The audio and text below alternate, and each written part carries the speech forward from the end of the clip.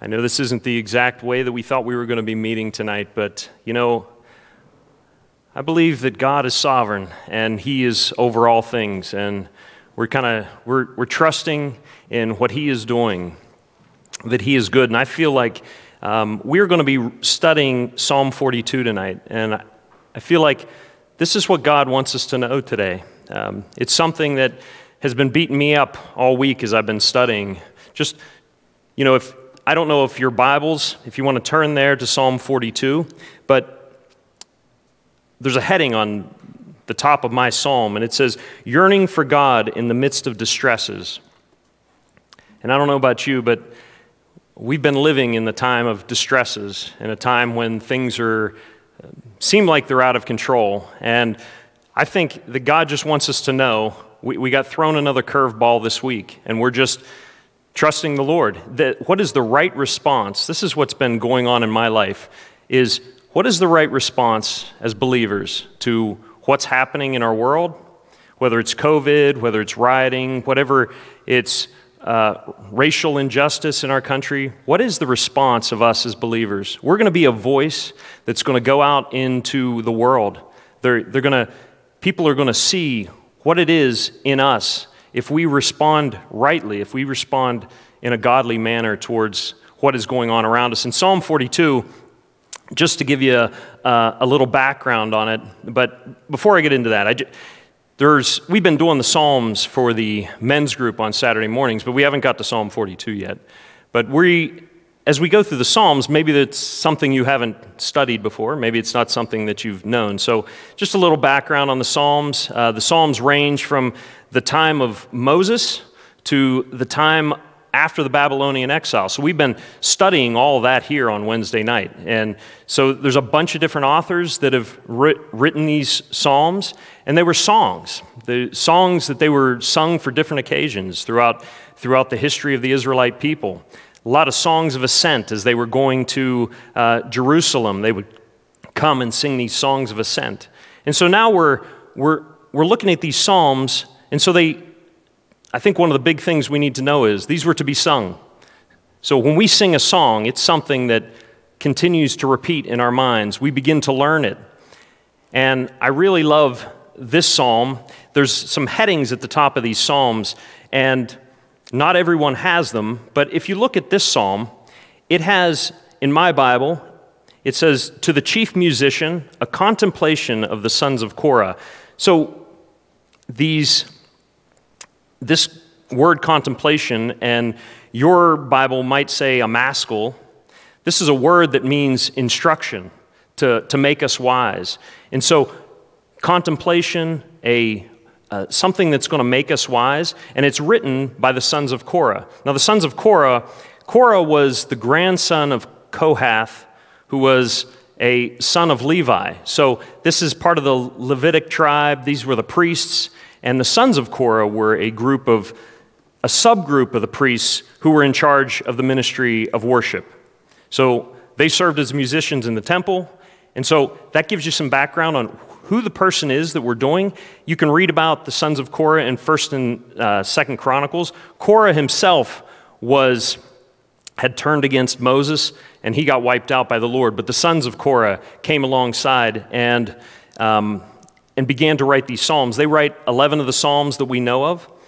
And so here we have a Levite who's who's one of the sons of Korah writing this. So that's significant. Another thing that we learn, and I just want to give you this background before we even open the passage, because as you're going along, your mind not be able to comprehend exactly what we're talking about, and if you have a picture of it before we go into it, then it's going to make more sense.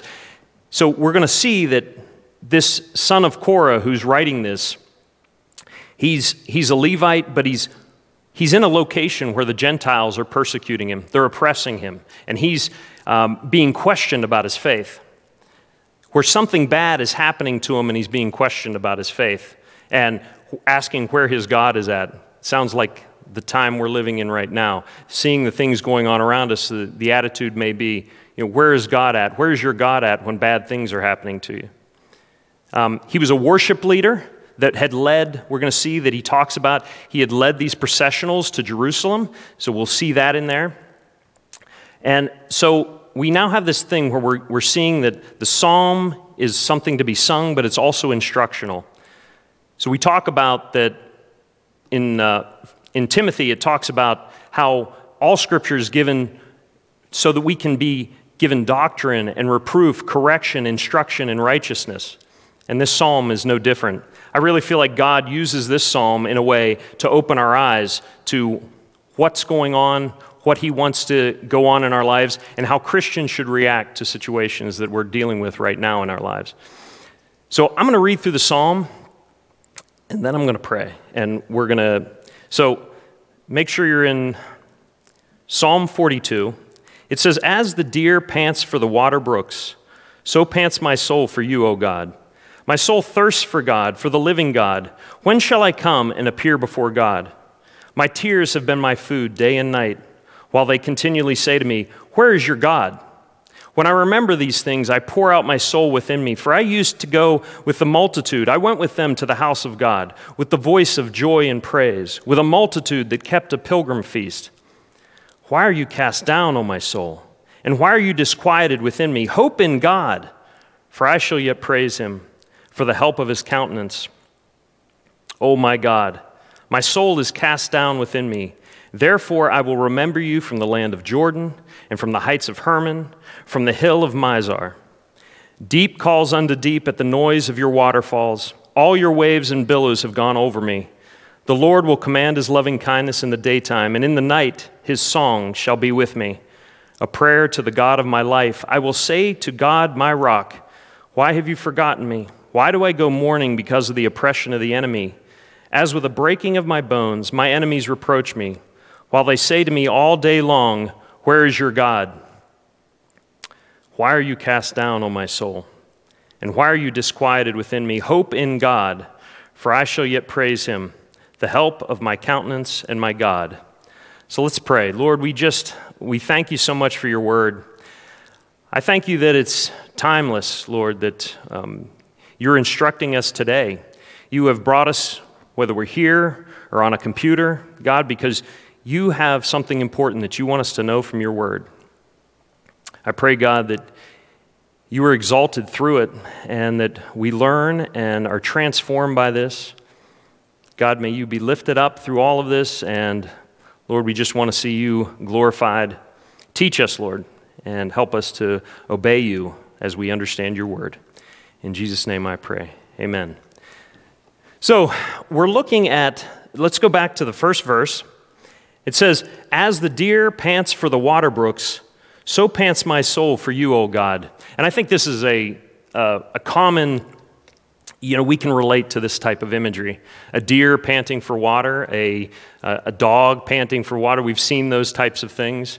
I was in Israel 2 years ago, and we had an opportunity to go to the Caves of En-Gedi, and the Caves of En-Gedi are like this, it's almost like an oasis in the middle of the desert. So it was hot that day, and basically when we go on these trips, and you would go on excursions to go look at something, you would get one bottle of water on the boat, or on the bus. You'd get one bottle of water, and then you could take more water if you wanted to. But typically, if you were leaving to go check something out, you would take one bottle of water. And we had gone, and it was pretty hot that day, and it was like 2 p.m. The temperature had risen really high, and we went there, and a lot of the people that in my group were tired. They just wanted to go home, and so the one who was running the tour for us said, everybody's got 20 minutes to go see all the caves of En-Gedi. There's like waterfalls, there's alcoves that you can go look at, these trails you can go up in. And this was like one of the coolest things that I had an opportunity to go see. And so there was me and my brother and another man, and we took off saying, okay, we've got 20 minutes. We're going to go 10 minutes up, 10 minutes back, and we'll make it to the bus and we'll get out of here. So we went as fast as we could up the one side. You had 2 sides you could go up. So we go up the first side, and the problem with that theory that I had was that I didn't have a lot of water. I was already down to half my water by the time we went off on this hike. And We're going up quickly, and you're going with gusto when you first start out, but you start getting tired pretty quickly.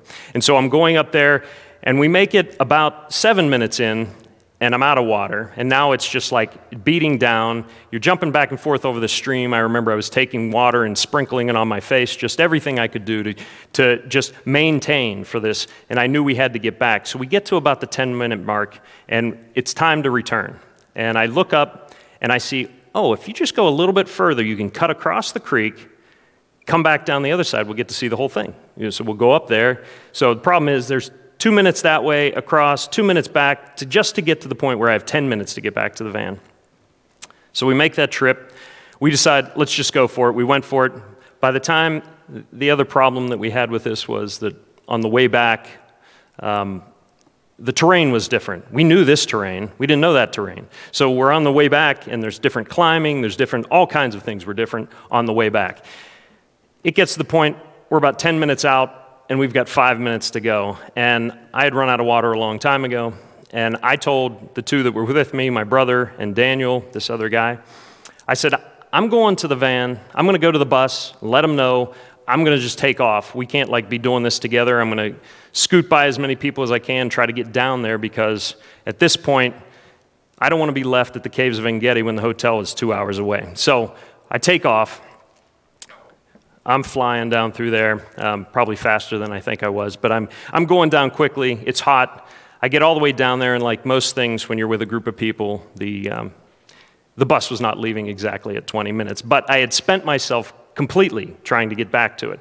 So what happened to me in that moment was, all I could think about was, I've got to have water. I'm so thirsty at this point. I hadn't had water. It was burning up. And I'm now in this mode of, I'm longing for this water. I'm panting for this water to be able to quench my thirst. And what happens to our mind when we're in that mode? Our mind becomes this thing where we're singularly focused. It is like instinctual that our bodies are driving us. I don't want to talk to anybody. I need to get something to drink immediately. That's what's going on in our heads. And this word here that the psalmist is using is to long for, to cry out for. And that's the way he is. If we look here, it says that he's panting for God in the same way, crying out, seeking after God in a mighty way. And if you can picture that thirst and that desire in your own mind and heart, this is the soul. This is what his soul is longing for. This time with God, this time in his presence. This is the major theme as he begins this psalm. It's something that is his heart cry, is that he wants to know God. He wants to be transformed by God. And there's nothing else that will quench it except knowing God in some way. And so, if we think about him, and he's in an exiled situation. He's away from the places he wants to be. And there was restrictions on his worship. He knew he needed to go to Jerusalem. He wanted to go there. And I just think about the grace that's been shown to us as believers, how we have unlimited access to go before God. We have the ability to go at any time. We have the ability to seek God's face. And this, in John 7, Jesus says, "If any man thirsts, let him come unto me and drink. And he who drinks of the water that I give out of his innermost being, there shall flow rivers of living water." Not only will your thirst be quenched, but you'll now be this spring that's going to continue to help others. You're going to be this life-giving person if you go to God and seek out him for your spiritual thirst. So to know him, to spend time in his presence, that's what we're talking about when he's saying he's desiring to be before the Lord. He's panting, his soul is panting for God. We no longer have to go to a particular place. We have access at any moment and any time, and we know this stuff. We know it. We have constant access, but, as I was thinking about this, I think, what are we panting for? What are we as Christians panting for? Are we panting for God? Is that the thing that is most important in our life? And we're in this, Tim's talked about it. We've all kind of had these conversations that COVID has revealed a lot of stuff in our lives. What exactly do we pant for in life? Is it Activities, I know when we first got locked up, activities were the big thing. Are we going to, I can't play softball, I can't play basketball, I can't do these things, we can't come together anymore. Sports, playing swimming pools, none of those things were open anymore, and suddenly people started trying to figure out, well, how am I going to spend my time now? My time is now mine, and I don't know what's going to fill that void in my life. And as we continue to move forward, I was thinking, as we want to get back in this building, and we want to start coming together once again, I thought, a lot of people, we talk about fellowship. Oh, I just want to get there to be able to fellowship together once again. And honestly, I think to myself, this is me as well, if fellowship quenches my thirst, then I'm panting after the wrong thing.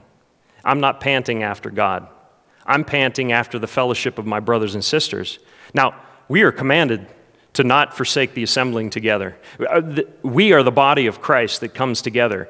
But I'm just saying, your mind, if it says, well, I'm completely fine coming into the building and I just want to see my friends again, then you're missing the point of what God wants for you. He wants you to pant after Him. He needs to be the thing that quenches your spiritual thirst. Only God can satisfy that type of thirst. It really goes back to, we've been going through all these kings, and one of the saddest things that I see when the kings are ruling is that the kings continue to leave the high places up. And it's because they didn't want to know God and His righteousness. They were fine quenching their thirst with a counterfeit form. Something that only kind of appeared to be the same thing. It was counterfeit. They didn't please God then, and we don't please God now when we set something up like that. God consistently calls out His people for honoring Him with their lips, but their hearts being far from Him. So it's not a light thing. I just don't want us to say, oh, finally, I'm coming back together into this place. When God's saying, I want you to pant after me. That can be done at your home. That can be done in places where we never gather in a building. He wants you to pant after Him. And I'm preaching to myself when I say this. And this is what God's been talking to me about. So we go to verse 2, and it says, my soul thirsts for God, for the living God. When shall I come and appear before God? So his soul was not just thirsting, but he's desiring the time when he can come before God once again. And there's a huge distinction here. He talks about the living God. This was completely opposed to the false gods of the time. This is a clarification of who the real God is. The real God is the living God. The living God matters. He's the one, all the gods of the nations are idols. The living God matters. And if you're a believer, we serve the living God. He's crucial. What good does it do to serve some God that has no power and is dead? We need the living God. And I was just listing some things that characterize the living God, where we have hope. So this is what the psalmist wants. He wants to come before the living God. The living God gives life in creation. He lives with His people. That's what the living God does. He defends His honor when mockers like Goliath and Sennacherib come. He's more powerful than death. He affirms life. He says, I am who I am. He is the source of all life and is uncreated. He hears the cries of His people, which is what we need in our lives right now. He hears the cries of His people, and He responds, and He carries them. That's the living God. If you think about the Trinity, God the Father is the living Father. Jesus is called the resurrection and the life, and the Spirit is the life-giving Spirit. You can see why the psalmist, with a right understanding and a right view of who God is longing to appear before the living God. There is great joy, there's great release when you go before the living God. He's important. So we get to verse 3, and it says, my tears have been my food day and night, while they continually say to me, where is your God? So this is interesting. The psalmist is in the midst of something that's horrific, something that's terrible that he's trying to deal with. It's so bad that when the outside world looks at him, he's seeing that they see that it appears that God has abandoned him. Okay, so he's dealing with that situation, and then on top of that, the outside world is coming in and saying, where's your God? Where's he at? They see it. So now the psalmist is dealing with two things. He's already dealing with a situation that's no good, and now he's got people coming before him and tearing him down in the midst of it, asking him where his God is at. You can see them saying, if God's so great, where is he now in the midst of this? You're always trusting in this God of yours. Bad stuff's happening to you. And that makes it even more difficult when we have people around us who know we're Christians, and then they see something happening to us, and they say, yeah, you're going to trust in your God? We see it all the time on Facebook. I don't think prayer is going to do anything. You always say, you're always turning to prayer when we need action. The living God is the one we need to turn to. We need to be on our knees before God. He's the one, and not listen to man, but listen to God. So we've got to this situation. This is the cry of his soul by the time we get to verse 4. And when this happens, when all these things are happening, when we're thirsting after the Lord, when people are coming against us, when we're in a bad situation, what does his soul do? What does the psalmist's soul do? If we look in verse 4, it says, when I remember these things, I pour out my soul within me. For I used to go with the multitude. I went with them to the house of God, with the voice of joy and praise, with a multitude that kept a pilgrim feast. When I look at this translation, I took the ESV. Let me read you what the ESV says, because it rearranges some of the words in a different order. And it says, these things I remember as I pour out my soul, how I would go with the throng and lead them in procession to the house of God with glad shouts and songs of praise, a multitude keeping festival. So think about it. When you're dealing with these situations, bad stuff's happening, we're dealing with terrible times in our life, whatever it is, feel like everything's taken away from you. One of the key the psalmist says is to remember the times when God has blessed. God has blessed your life. He remembers the time when he went with the multitudes, and they're all going. It's not about the multitudes, but it's about the multitude going to praise the one who is the one living and true God. That's why he's going. So we need to continually remember the mighty and amazing things that God's done in our lives. The wondrous times when we have come before the Lord and worshiped with our brothers and sisters in Christ. We can remember times when we've been in this building, whether it's at Koinonia, whatever it might be, times on Sunday mornings or Wednesday nights when God has worked in a mighty way. Because think of the things that had happened, what have happened in this room. People pass from death unto life when we come together. I mean, how amazing is that? Remember those times, the time when someone got on their knees and trusted Christ as their Savior. These are the things, when we're down and out, say, Lord, I'm going to remember those times when you were big in this room, when we came together. God is receiving praise in this room together when we come together. It's amazing. The Holy Spirit, when we come together as a group, he's working in the lives of his body to make us function together. It's amazing. The psalmist didn't forsake the assembling of himself with the others. He wanted that. It often takes times like what we're going through right now for us to think and say, boy, I really miss those times. We don't recognize the blessing. We may take it lightly sometimes when we come here and just come in, go out. And God's saying, the psalmist is telling us, think about those times when we came together and what God was doing. Be expectant that God's going to do something amazing when we come together and we finally get to join one another again in this building. So the psalmist, he remembers this, and then we get to verse 5 and 6. It says, why are you cast down, O my soul? And why are you disquieted within me? Hope in God, for I shall yet praise him for the help of his countenance. O my God, my soul is cast down within me.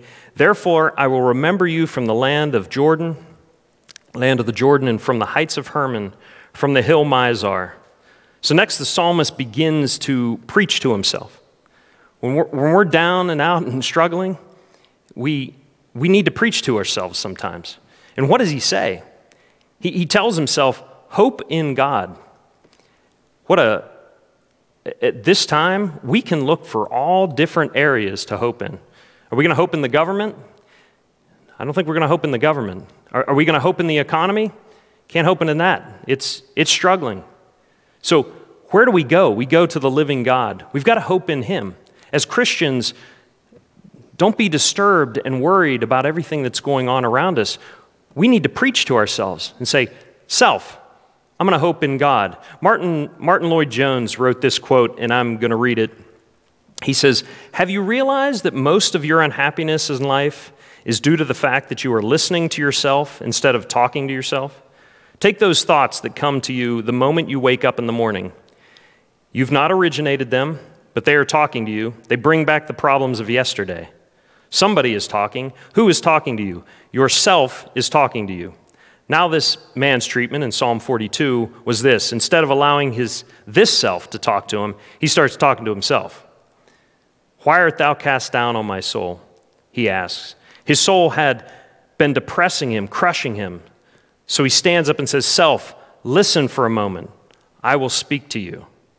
You know, when you and I are faced with these difficult situations and struggles, we need to hope in God, not hope in the things around us, because we serve the living God who's done mighty deeds, who's done awesome things. And I really think, how do we preach to ourselves and how do we hope in God in this time?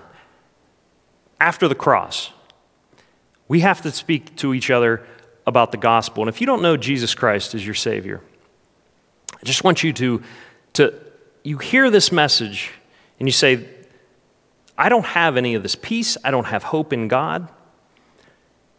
You know, God says that he is a rewarder of those who desperately seek him. Seek the Lord with all your heart. And this is what he says in Romans 8:28. We know this very familiar. Turn in your Bibles to Romans 8:28 because we're going to read that and read down through the chapter. And I don't want you to miss what Romans 8:28 has to say, because we can sometimes gloss over it. It can be something where we've looked at it, it's become so commonplace in our hearts.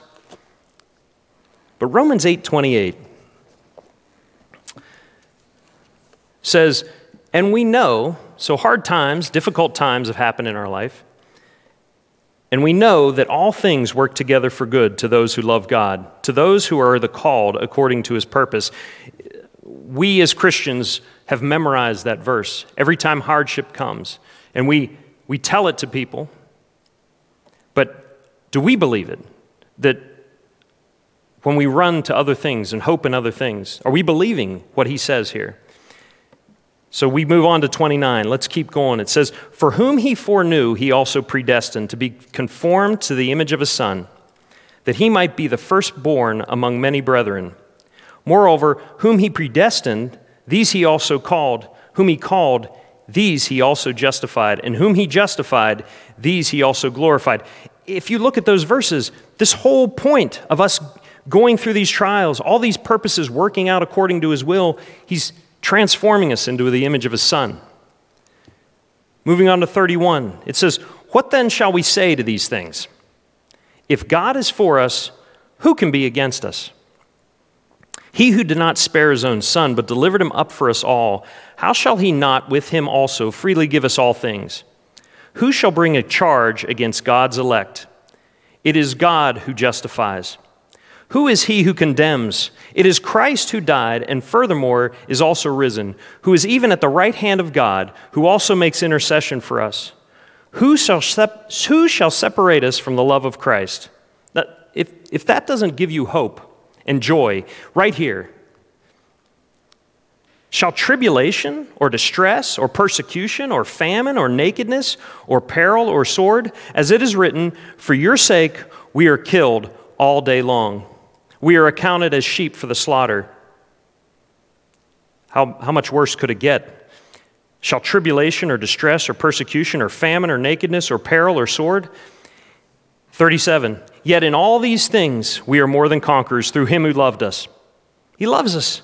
For I am persuaded, and this should be our anthem when we fall into trouble. For I am persuaded that neither death, nor life, nor angels, nor principalities, nor powers, nor anything present, nor things to come, nor height, nor depth, nor any other created thing shall be able to separate us from the love of God, which is in Christ Jesus our Lord. If that doesn't give us hope in the midst of struggles, we've got to preach to ourselves and say, God, you love me. I am in this place where I feel like you're far away, and yet you have made these promises that in Christ, I am your child. Transforming information we get in Romans 8. Take those verses, memorize those.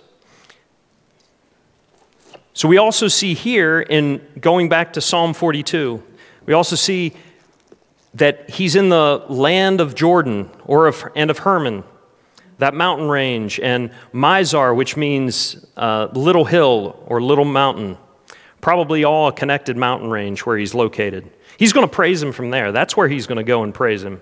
So we see that he is away from his comforts. He's away from his home. He's away from the place where he wants to be. He's remembering God. He's remembering how God is blessed.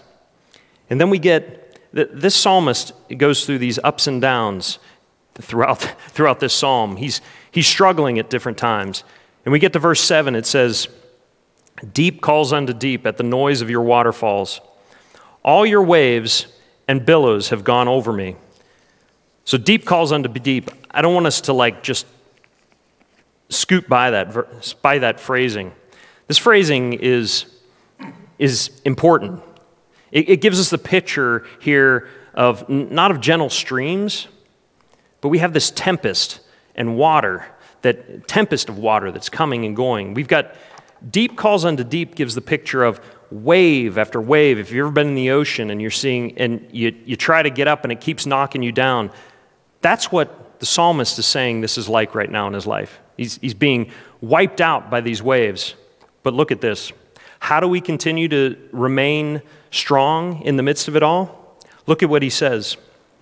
In verse 7, he says, it's your waterfalls, all your waves and billows have gone over me. He understands the sovereignty of God, that God is in control. I can withstand the waves because he's already remembered that God has loved him. He's his salvation. He's taking care of him. He's a God who cares for him. Even in the midst of these, he knows, well, these are God's waves that are being thrown at me right now in this moment. I can trust in him because he loves me. He's taking care of me, and I'm seeking after him desperately. This is what the psalmist is dealing with right here in this moment. We go down to verse 8. I just want to say, even if we don't feel it, if we don't feel like God is with us in a moment, it is important for us as Christians to continue to affirm the truths that he's already told us, to lift our hearts, builds our faith as we look into his word and we trust his plans and what he's doing. So verse 8 says, the Lord will command his loving kindness in the daytime, and in the night his song shall be with me, a prayer to the God of my life. So this word, loving kindness, is the word hesed. It means kindness, mercy, favor, or steadfast love. It's derived from another word, hesed, which means to bend or bow oneself, to incline oneself to.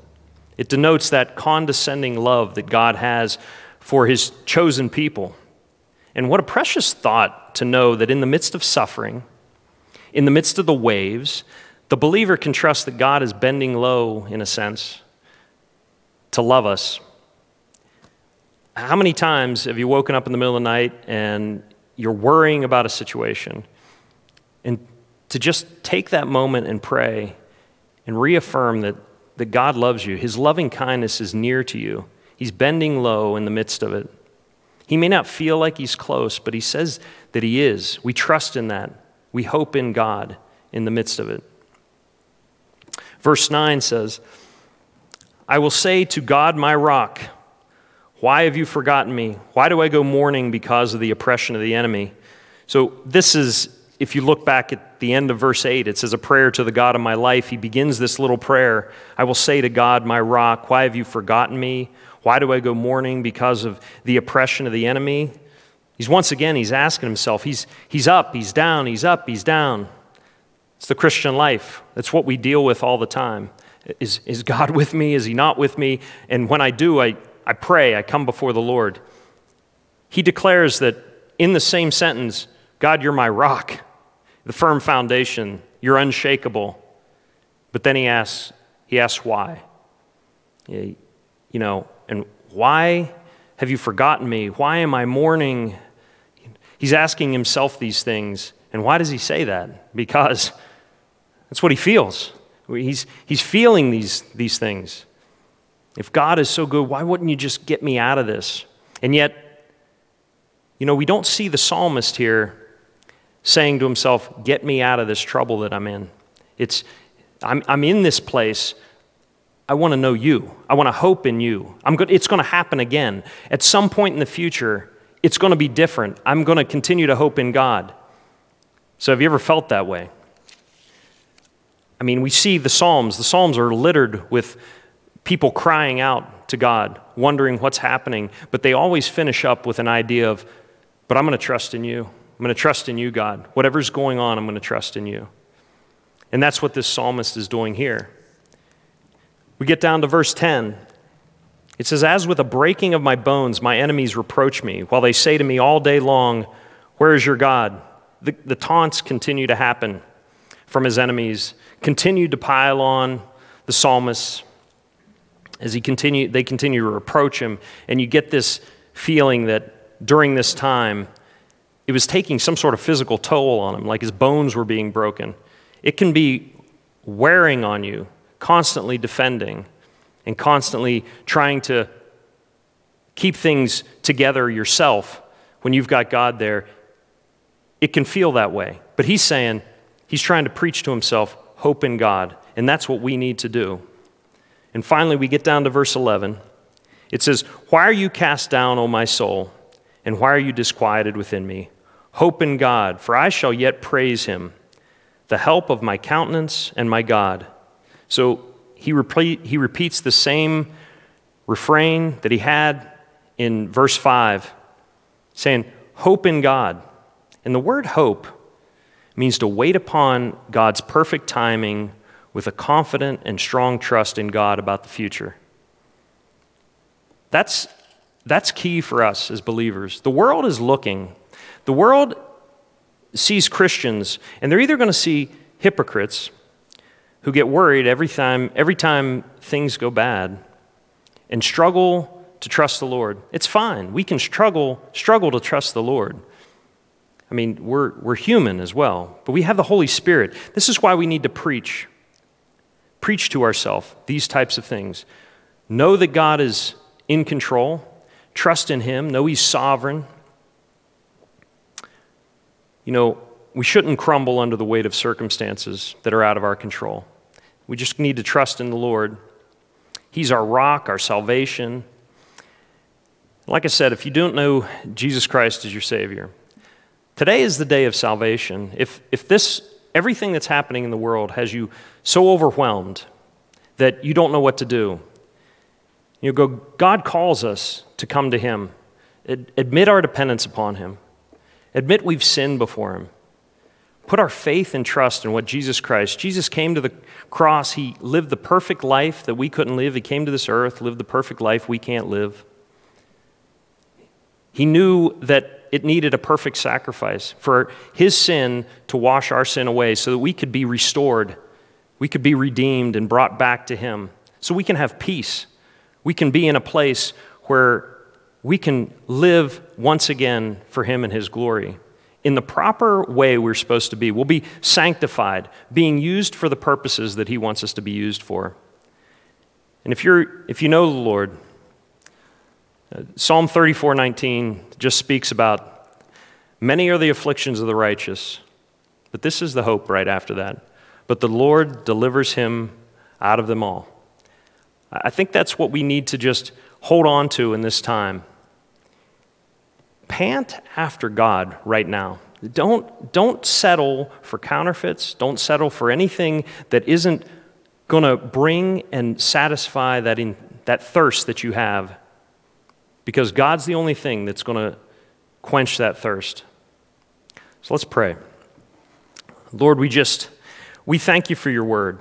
We thank you, God, that we can trust in you in the midst of times when things don't seem to be in control. We see craziness all around us. Lord, we want to be people who honor you with our lives. We want to be people that are a light in our communities, that bring life into communities, that have drank from the spring of your love so that we may be life-giving fountains going out into our neighborhoods. Lord, for people who are hurting and scared, God, would you fill us? Help us to seek after you, God. We just give you all the praise and glory. Thank you, God, for your word, what you do in it, how you change us, how you touch our hearts, open our eyes to truth. God, I just pray that your word never returns void, and we're just trusting in you, God, to do a mighty work in our hearts as we turn to you and pant after you in our lives, Lord. In Jesus' name I pray, amen. So Calvary Chapel and others, we just thank you for joining us here this evening. Have a great week and continue to look on Facebook, and we'll still continue things on Zoom, but keep your eye out there, and God bless you, and have a good rest of the week.